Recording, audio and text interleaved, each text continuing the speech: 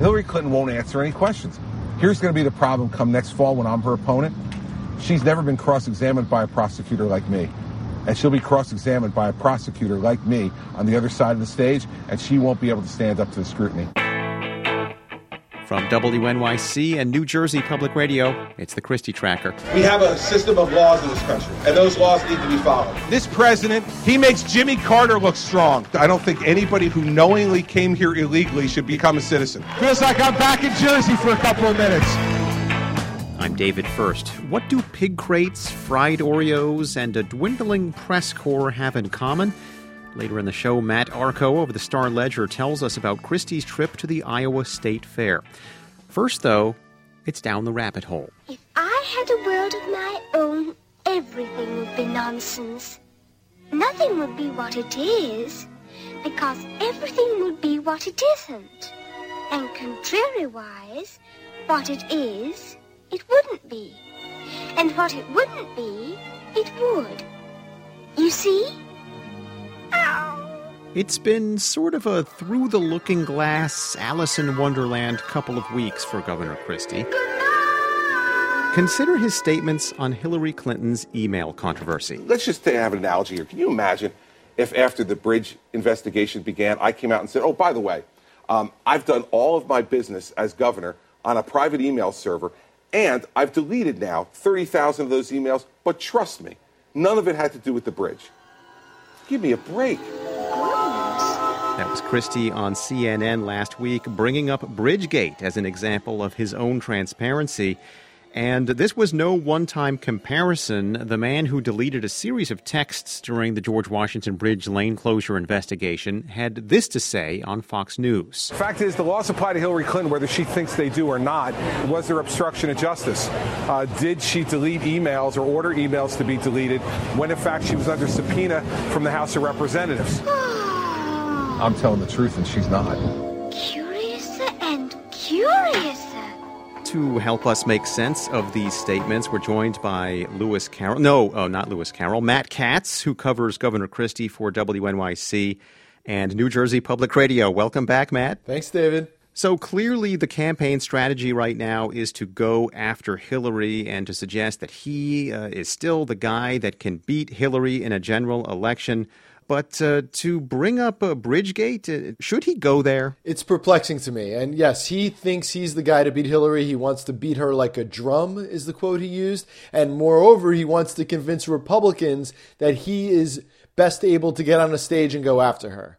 And in order to make that case, he's breaking a long-standing precedent that he's always had, and that's that he won't talk about ongoing investigations. Now, he's not only commenting on it, he's saying that it looks like Hillary Clinton is guilty of obstruction of justice. He's drawing a comparison to the most vulnerable thing in his political background. And that's not just Bridgegate, that's also missing electronic messages from Bridgegate. That's some of the most significant questions that are still outstanding about Bridgegate, and he's bringing them up. Here he is on CBS's Face the Nation this week, and let's really break down this statement.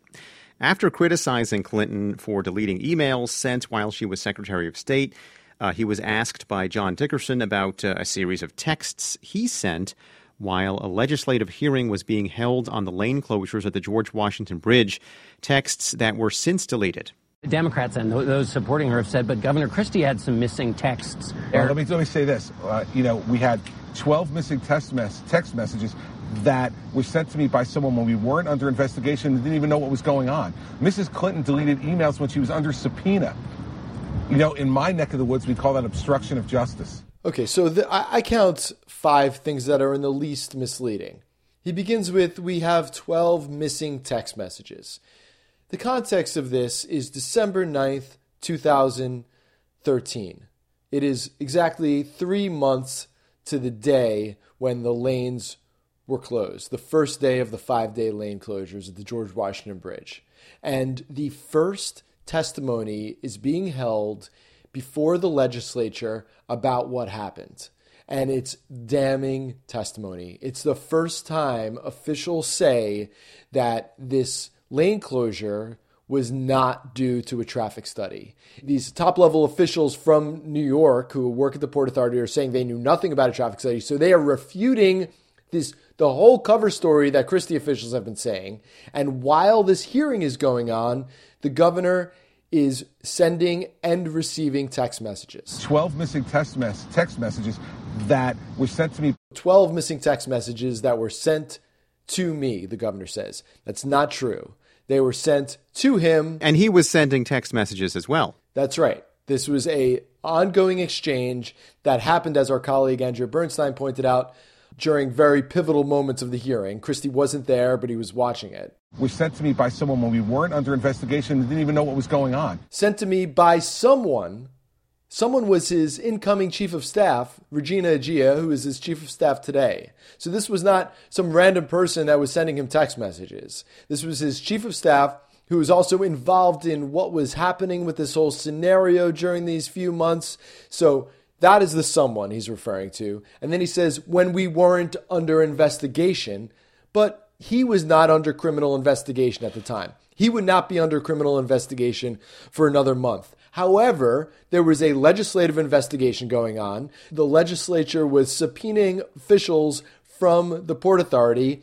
3 days after this hearing, his number 2 official at the Port Authority would be subpoenaed. His number 1 official at the Port Authority had already testified to the legislature that was running this investigation. So yes, they weren't under criminal investigation yet, but they were certainly under intense legislative investigation. We weren't under investigation and didn't even know what was going on. And, that remains perhaps the biggest question of Bridgegate. He says he did not know what was going on, but certainly it seems to us, after going through thousands of pages of documents, that he and others knew something was going on. He makes a distinction between 12 deleted text messages and big numbers like 30,000 emails when he's talking about Hillary Clinton. These two situations are way too similar, regardless of the number difference. And they're way too similar for the governor to keep pursuing this as a message on cable TV and talk radio. He's also using his experience as a federal prosecutor. He actually released a campaign ad this week. Now, Hillary Clinton thinks the law doesn't apply to her. Really? We need a strong law enforcer as president. Someone who says what he means and means what he says. He's making the case that when he was a federal prosecutor working for the federal government, the rules were clear. You use your work email for work business. But we know that the governor in New Jersey, where the rules are also clear, where the rules also say you're supposed to use your work email for work business, we know he was using his personal email for work business. And we know that because the one email we do have, the only email that has ever come out from this administration, that Wildstein resignation statement, was sent from Chris Christie's personal email account to his chief spokesman. Clearly government business, right? I mean, he's talking about the resignation of an appointee. Well, here he is talking about Hillary Clinton on this issue on the Hugh Hewitt show this week. Why did you have a private email server in the first place? And why were you doing official business of the government over a private email server? The only potential explanation is that she was trying to hide the things that she was doing and saying from relevance and discovery by the public through the right type of request under the Freedom of Information Act, and maybe even from her own bosses. Did Governor Christie just defend the Freedom of Information Act? Yeah, it's amazing. As you know, we've sued the governor for all kinds of information under New Jersey's Freedom of Information Act, which is known as the Open Public Records Act. The governor has never been very cooperative when it comes to complying with requests to see correspondence. This was quite a surprise. And in none of this do I want to suggest that Hillary Clinton doesn't have her own problems and her own... Oh, for sure. And yeah, she may have done something super illegal. I hate the fact that she was using a private email address. I hate the fact that it's standard for all politicians, it seems, to use private email addresses for the sole purpose of keeping stuff away from the people who pay their salaries. And I don't care if that's Hillary, I don't care if that's Christie, I don't care if that's the local dog catcher. But when you're the biggest scandal of your political career involved emails, by the way, the time for some traffic problems in Fort Lee email was sent on a private email account. When the biggest scandal in your political history revolves around email and using private email to get around public scrutiny, why make this your issue? Well, Matt Katz, who covers Governor Christie for WNYC and New Jersey Public Radio, writing a book on the governor due out in January. Thanks again. Thanks, David. I keep wishing it could be that way, because my world would be a wonderland.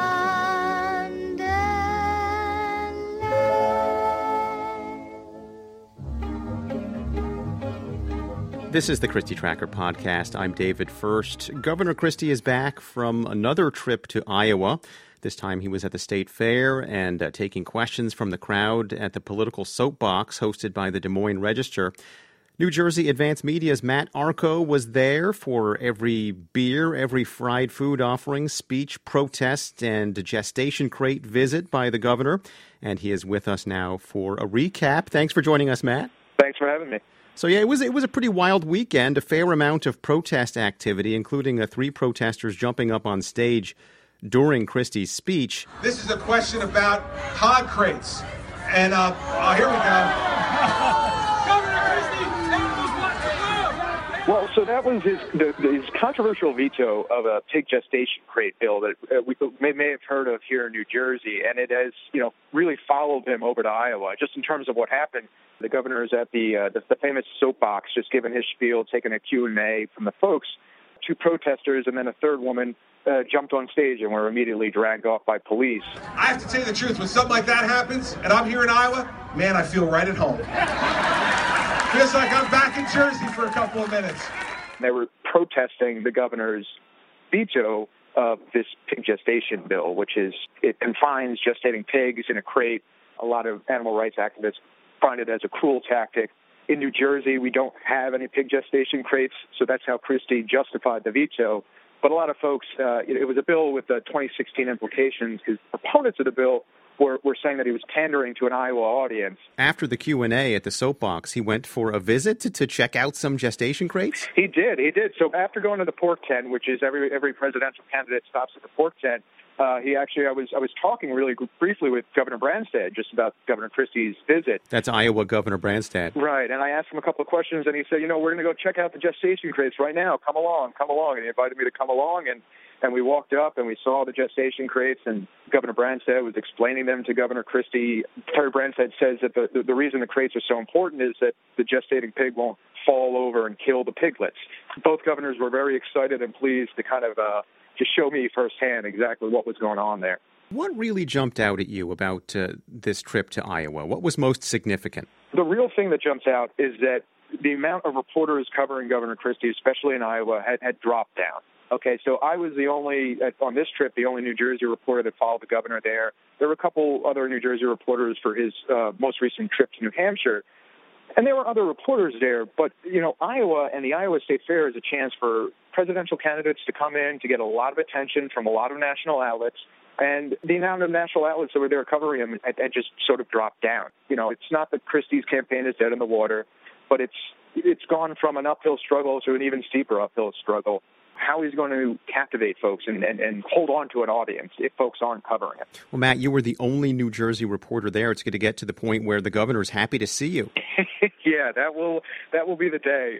The governor was there with his family, the First Lady Mary Pat and their 4 children. The mood was a happy mood at the fair. They seemed to all be enjoying it. And for what it's worth, the governor's reception among Iowa fairgoers was really good. I mean, a lot of folks were happy to see him, and he was kind of walking around just enjoying it. During his soapbox session, the governor seemed to move the needle a little further to the right yet again on his immigration stance. Well, if I'm President of the United States, I don't think anybody who knowingly came here illegally should become a citizen. I just don't believe they should become a citizen. And I think American citizenship is an enormous gift.